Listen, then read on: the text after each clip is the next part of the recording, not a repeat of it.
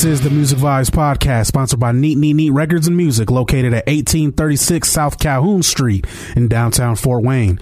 Neat stocks LPs and CDs across all genres and is an authorized dealer of Orthophone, Audio-Technica, Emotiva, Wharfdale, Project, and more. Please visit neatrecords.com for more information. I'm DC Hendricks, back with another edition here of the podcast. Before we get started for this week, be sure to subscribe, rate, and review. iTunes, Spotify, Google Play, everywhere podcasts are available. Go ahead and make us one of your favorites by subscribing. And I tell you to subscribe because you want to keep up, because we have some great things coming up here on this podcast. Today, we're doing another album anniversary. And next week, I'm going to introduce you to one of my new favorite bands. I'm not even going to tell you who. I'm going to make you wait until next week. That's why you got to hit the subscribe button. This is Music Vibes Podcast. Be sure to follow us on all social media. Just search Music Vibes Pod, all social media, and DC Hendricks. So for this week's album anniversary, we're going back 30 years ago, a year before I was born, but 1989, September 1st to be exact, when the album Dr. Feelgood by Motley Crue was released.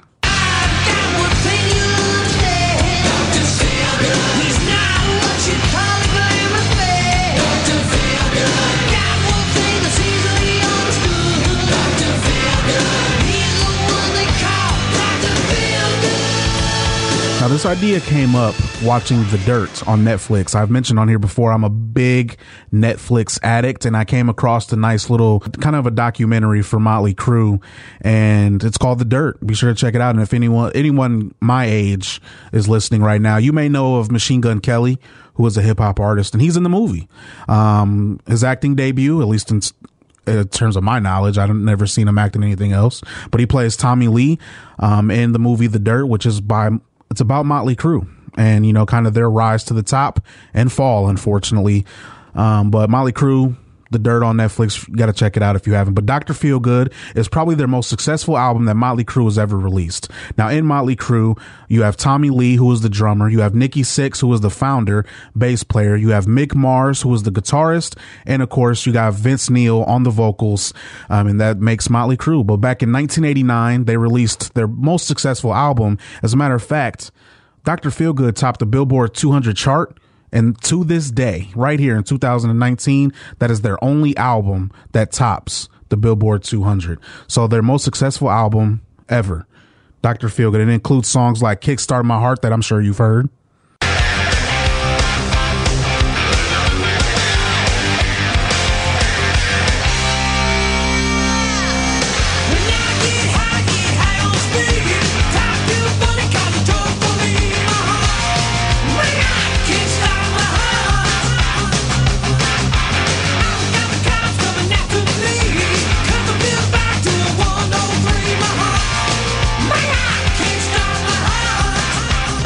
Self-titled Dr. Feelgood, which was actually the first single released for this album, believe it or not. I know Kickstart My Heart is probably their biggest, but also other singles that were released along with this album. Without You, the nice soul ballad that actually wasn't released as a single until 1990. And then you have Don't Go Away Mad, Just Go Away. That's all right.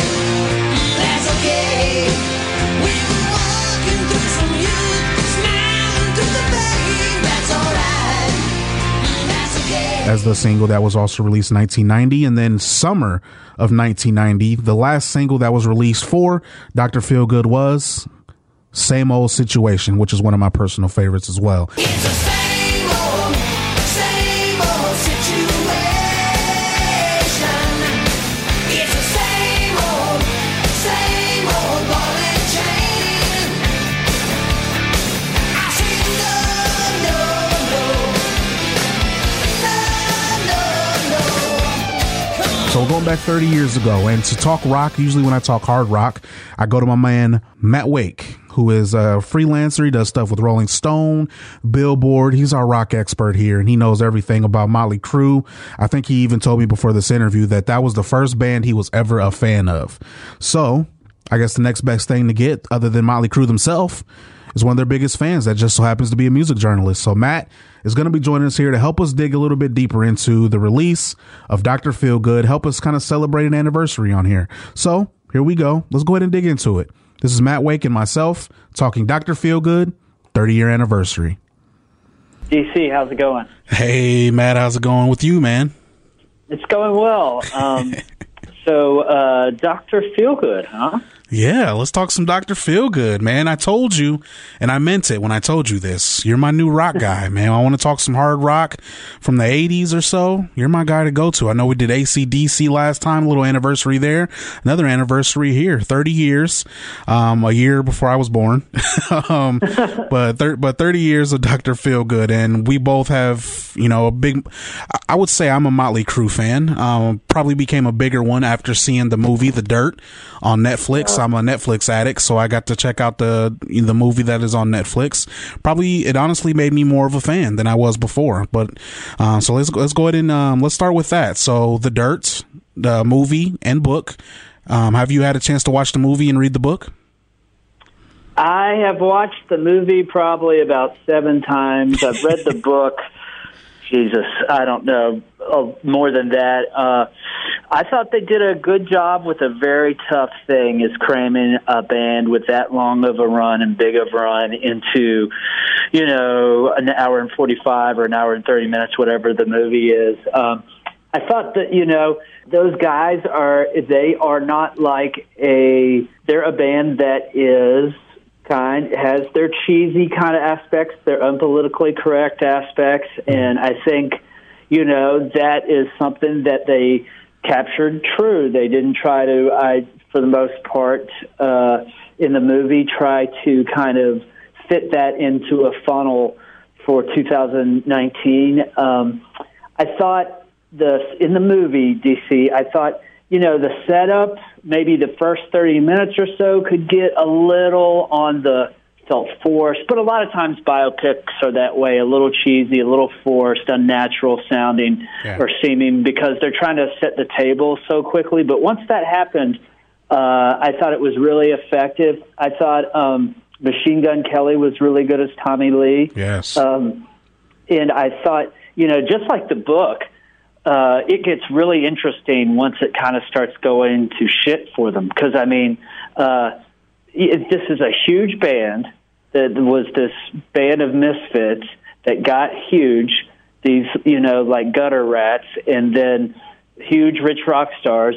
And then gravity eventually happens, man. And, the band's style of music kind of went out of favor. Some karma, came to them for, maybe how they were living, just like it happens to a lot of people. And that, to me, is when the movie gets really interesting, is when, you have Vince dealing with the terrible stuff with his daughter with cancer. You have Tommy with his, marriage falling apart and difficulties and domestically. It's a fun watch. It's a really good read. There are some times in the book where I'm like, this seems like they turned up the crazy knob a little bit, and I'm not sure if I believe every single sentence in there, but these are mad, bad, and dangerous to know people at that, in their golden years. And Motley Crue is the first band I ever obsessed over, so they'll always be special to me. What do you think? Yeah, so the book, I kind of agree. Sometimes I felt like things were a little blown out of proportion, but the movie, on the other hand, I kind of see what you're getting at with the first couple, first 15, 20 minutes or so. What in particular bothered you about the beginning? I know it was kind of introducing the story a little bit. It starts with, Nikki Sixx growing up. It shows the story of his mom, kind of gets into how he met the band. And what exactly did you mean about the first 20, 30 minutes or so that you felt like was a little forced? Yeah, it just felt overly dramatized, whereas some of the later stuff felt more natural and true and like something that you could actually see, like if you were invisible or a fly on the wall, that how it probably would have been. It felt a little dramatized, but it's a movie, man. It's not a documentary. All in all, I was, no. Is it Academy Award winner? No. Is it politically correct? No. But guess what? that's how stuff was with that scene back then, man. Yeah, we're talking Motley Crue today. Actually going to be getting into the 30-year anniversary for the album Dr. Feelgood, released in 1989, September 1st. We're just a couple of days removed from that. We'll get into that. Before we even get into Dr. Feelgood, let's go into what brought them to Dr. Feelgood. What I mean by that is Shout at the Devil, that was released in 83. You also have Theater of Pain, in my opinion, a forgettable album. I really didn't like that one. Yeah. Then you have Girls, Girls, Girls. I really like that album. And then you had Dr. Feelgood. So just kind of catch us up to par with those first few albums that they released. Too Fast for Love, all those albums that they released prior to Dr. Feelgood. Kind of catch us up on who was Motley Crue before Dr. Feelgood. Okay, so I love Too Fast for Love. There's something really charming about a album or music made by people who eventually got famous and massive when they were nobodies, which is what Too Fast for Love is. It sounds like a demo. It has a punk kind of vibe. It has a scruffy vibe. But the songs are compelling. I feel like they really lived these songs. I feel like it's like looking into, Nikki Sixx's notebook back in there, and I think it has some real cool. I love the rawness. I love the garaginess. Shout at the Devil. I mean, and Livewire to me is the best thing. The song that opens Too Fast is the best thing they ever did. But they've done a lot of good stuff since then. Shout at the Devil, the title track is just killer. And, they're kind of pivoted. They've got a bigger, more, a better studio sound at Shout at the Devil. There are some more home runs on that album. Looks That Kill, stuff like that. Too Young to Fall in Love. Yeah. And it's also some stuff that doesn't get a lot of attention, like Danger, the outro, is kind of really haunting. And that's another one that feels like a true story. A lot of fans love the song 10 Seconds to Love, has a great rhythm section groove. You're not alone on Theater of Pain. That is a subpar album for a band that has shown they're capable of much better. Outside of Smoking in the Boys' Room and Home Sweet Home, which is an amazing power ballad, and the Smoking in the Boys' Room cover of Brownsville Station, which is pretty kick-ass too. There are a couple of things. Besides that, on Theater, I like City Boy Blues. It's kind of Aerosmithy. Yeah.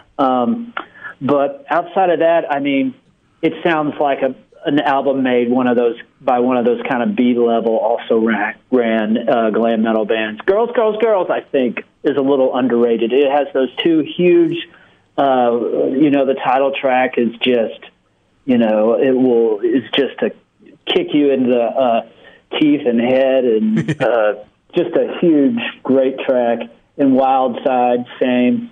But it's overall, this album to me is the Mick Mars album. It's very bluesy. A lot of the guitar sounds, almost lead guitar sounds, ZZ Toppy. There's quite a bit of slide guitar. Songs like Dancing on Glass. I really love the song 5 Years Dead, and the kind of like gigolo song. It's like a story song about a Hollywood gigolo called All in the Name of, which is very good. No, that's about Tracy Lord. Something for Nothing is the gigolo song. That's really good too. All I Need was like this controversial power ballad about killing the guy killing his girlfriend. And that brings us to Dr. Feelgood in 1989. I mean, it's probably their biggest album, right? Would you consider this their biggest album in terms of their career? Yeah. Oh yeah. And to me, it's their most supersonic sounding. Yeah. This is the first album, and then it was all about CDs. That was the kind of cool, hip, expanding media at the time. And that was the first CD that I can remember. On the back, they used to have these, what's called SPARS codes, which would say what type of recording was, if it was analog or digital, what kind of media was used during mixing and editing, analog and digital, and again for mastering. Dr. Feelgood is the first one I can remember that was all, it would say ADD or DAD or whatever. Dr. Feelgood was the first one I can ever remember being DVD, so it was all digital. In 1989. In 1989. And obviously, things went that way, right? Right. Yeah, that's crazy. And I mentioned to the listeners earlier, and just to kind of reiterate this, Dr. Feelgood ended up topping the Billboard 200 chart, which to this day is the band's only album to claim that position as of 2019. And this was also the first album Motley Crue recorded after their quest of sobriety and rehab in 1989. So this album was, very important for them in many ways. And kind of getting into it. So the big song from it, obviously you have the self-titled Dr. Feelgood, but Kickstart My Heart. There's not a wrong time to play this song. I was on a road trip. I was on a road trip last week. I was going down to see the Guess Who in Indiana, which has nothing to do with Motley Crue, but I was on my way down, and then Kickstart My Heart comes on, and I instantly just turned the radio all the way up, max, immediately. And it's just one of those songs. It gets you ready to do whatever you're about to do. Were you still able to do the speed limit when you cranked up Kickstart? Absolutely not. Absolutely not. You can't do the speed limit listening to that. No, you can't. And you brought up a really good point about this being the first album when they were all kind of, pretty much doing the sobriety thing. And an interesting thing to me about that is how many, sexual lyrics were a part of their thing for a long time, but it seems like they're really, okay, I'm not drinking anymore. I'm not doing these drugs anymore. So what is my vice? It's sex. So like a lot of the album cuts, Slice of the Pie, Sticky Sweet, She Goes Down. Yep. Like, it's like, they're like, okay, I'm not drinking. I'm not drugging. I am sexy. That is definitely most of the album. You also Without You is a nice little I would say a nice little ballad there. You also Same Old Situation is also on this album. Yeah. I mean, there's just hits all the way down. But for you, and I read up on this a little bit, but how did the band, and obviously reading the book and seeing the movie around this time, how did the band take, behind the scenes? Obviously, they still put out this great album with Dr. Feelgood, but behind the scenes, how was the band dealing with the whole change with sobriety and rehab? I mean, I think it was, from what I recall from the movie and the book, I believe their memory of that, or the way they've expressed it. I've ever interviewed Nicky a few times, but I don't think I've asked him directly about that. But DC, I think, it was a struggle. I think it was maybe, they've had struggles with that before. Like, I think Vince was the first one with his legal issues, who kind of had to do that first earlier in their career. And it's a struggle, man. I mean, that's a big part of the lifestyle. These are guys who lived, pardon the cliche, but hard and fast. And, I think the big thing was how good the playing was on that tour and on the record. Because if you look up some of the Girls footage, some of the earlier Motley Crue stuff, no, they're not Rush, but they got the songs over and it was fun live. There was some Girls tour stuff where they were in a bad way and it sounded pretty rough, man. And at times, flat out shitty. But, the playing is sharp. I think the sobriety, the playing is sharp. And whereas maybe I think I'm fonder of some of the songwriting on Too Fast or Shout, the playing is the best they ever did on Dr. Feelgood and the resulting tour. I would say that is a big impact of the sobriety.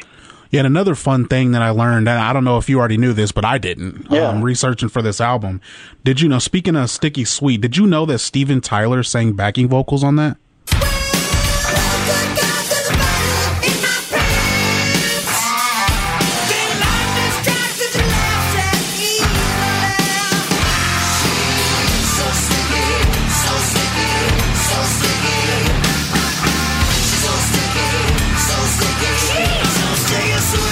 That's a great point. And I think they had other people like Jack Blades from Night Ranger and Bryan Adams, the like Canadian pop singer, come in and sing backing vocals.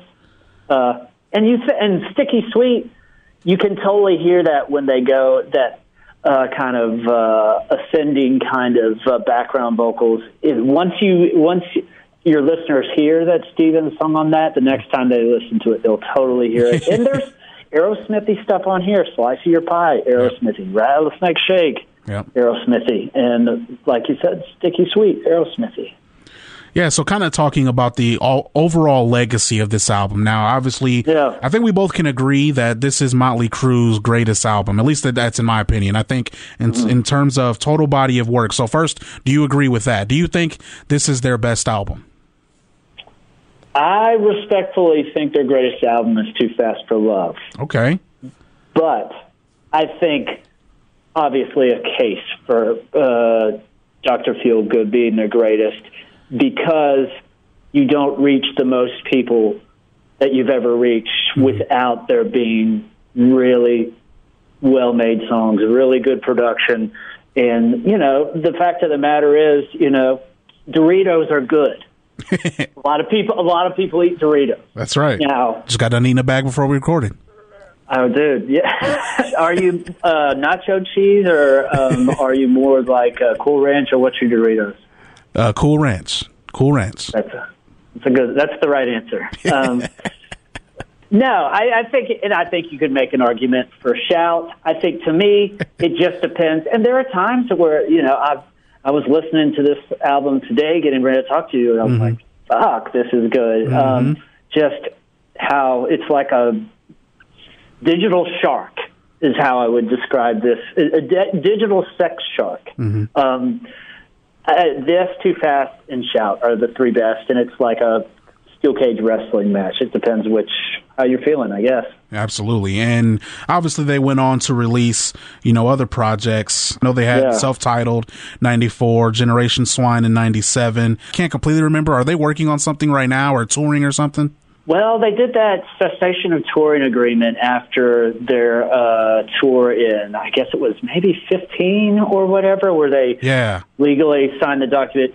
I know they put out, I think, 4 songs for the movie on like a EP kind of thing. I remember one of them being pretty good. I think Machine Gun Kelly even does like a little hip hop verse on one of them. They covered, I believe, Madonna's Like a Virgin, which is of course very funny for Motley Crue. They're like the unvirgins. Yeah. I think from just like social media and stuff, I think Nikki Sixx has a lot of stuff going on. Like, I think he's doing musical adaptation of his sort of companion book to the Dirt, Heroin Diaries, and I think he has some other stuff going on. And Vince still tours. He's the only one out there playing the Motley Crue songs, man. Wow. Mick Mars is off the road. Yep. Tommy, I think, is. I don't think he's active in terms of touring right now, but I'm always shocked. And I guess his personality is so big, and probably, he's so well off, it would have to be a really good financial and musical offer. But if I'm a drummer in a very big classic rock or hard rock or metal band, or if I'm a band that is in the classic, like heavy metal, hard rock, that sort of thing, I mean, you'd have to be a big one, and you have an opening in a drummer, an opening behind a drum kit. I would call Tommy Lee. He is such an underrated drummer. Oh, agreed. He hits hard as fuck. Has a great sense of pocket. And Mick Mars has supposedly been working on a solo album, and I wouldn't be surprised if that's very bluesy. And I think Nikki, I think. It's gotten just like eventually like Old Buildings and prostitutes and long-running politicians eventually get respectable if they last long enough. Yeah. I think people are still appreciating Nikki's ability to write really good rock songs. Yeah. As a lyricist, and Vince, I mean, his way of getting them over on record, and I'm not sure who does the melodies, but his sense of connecting with the crowd. You know, no one ever talks about how good Vince was on those first 5 Motley Crue records, but he was the perfect voice for them. He doesn't sound like anybody else, you know, and, you know, is he inconsistent live these days? Yeah, but, like, I don't know. So those are 4 little musical things I would throw out about Motley Crue. And the last one, if you don't mind, DC, I would like to point out is, to me, the forgotten great song off Dr. Feelgood, because you have, you know, Kickstart, like you were talking about, man, it's just a monster. The title track, it's like Zeppelin-ish, the riff. It's just, you know, like a King Kong of a riff and a cool song. But, like, Don't Go Away Mad. It's such a cool song. Such a cool song. It's kind of got a country rock, a metallic country rock flavor to it. And, you know, Nicky's bass line is kind of reminiscent of like a Duff McKagan, Sweet Child of Mine kind of melodic part on the intro. I think that's the lost great song on Feel Good. And I think, but, you know, you don't hear people talk about it or think about it in, you know, or on the radio as much as like the title track or Kickstart. But Don't Go Away Mad is my favorite on the album. I like it. So finally, to kind of wrap up, when I say 30-year anniversary for Dr. Feelgood, as you said, Motley Crue is one of the first bands you started obsessing over coming up. So when I say 30-year anniversary for Dr. Feelgood by Motley Crue, what comes to your mind? What comes to my mind? I'm like, wow, why can't it be 20 years and not 30? God, the time is just getting slippery. But, it makes me think of when my favorite band, or Devin, Guns N' Roses were my favorite bands in 1989. And there's a time when your favorite bands blow up and every bozo is liking them, and you're like, oh man, this sucks. This thing used to be mine, and now like, you know, cheerleaders like it or whatever. But Motley Crue wasn't quote unquote cool in 1989, and so at least where I was. But like, I loved them. Loved the album. Many good times listening to it. You know, making my friends listen to it. I think it is a fascinating chapter in their story because you have these debauched guys who got sober and made arguably their best album ever and ruled the world with it. That's the best way to summarize this album. 1989, it was released September 1st of 1989. Motley Crue released Dr. Feelgood. Today we celebrated 30-year anniversary with my main man, my rock guy, my rock expert, Matt Wake from AL.com. He does some stuff with Rolling Stone. So Matt, before I let you go, I got to let you promote what you have coming up here in terms of your work. Yeah, so I've got something really cool coming up with Billboard, having to do with Southern rock. I've got something coming up with Guitar World, my first thing for them, that's going to be about one of the biggest hard rock bands ever.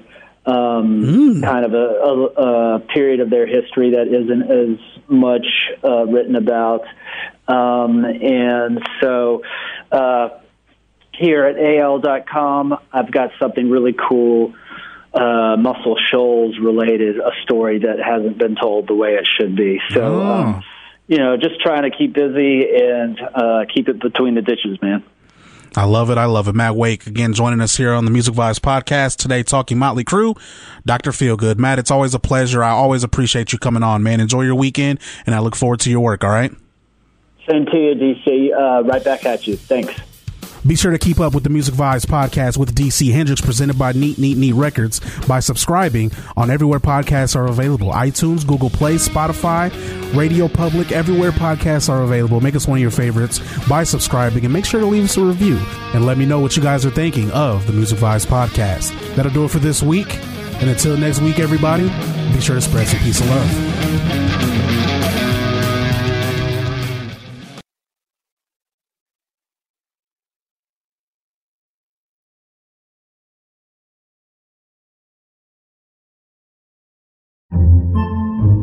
Podcasts by Federated Media. Podcasts by Federated Media.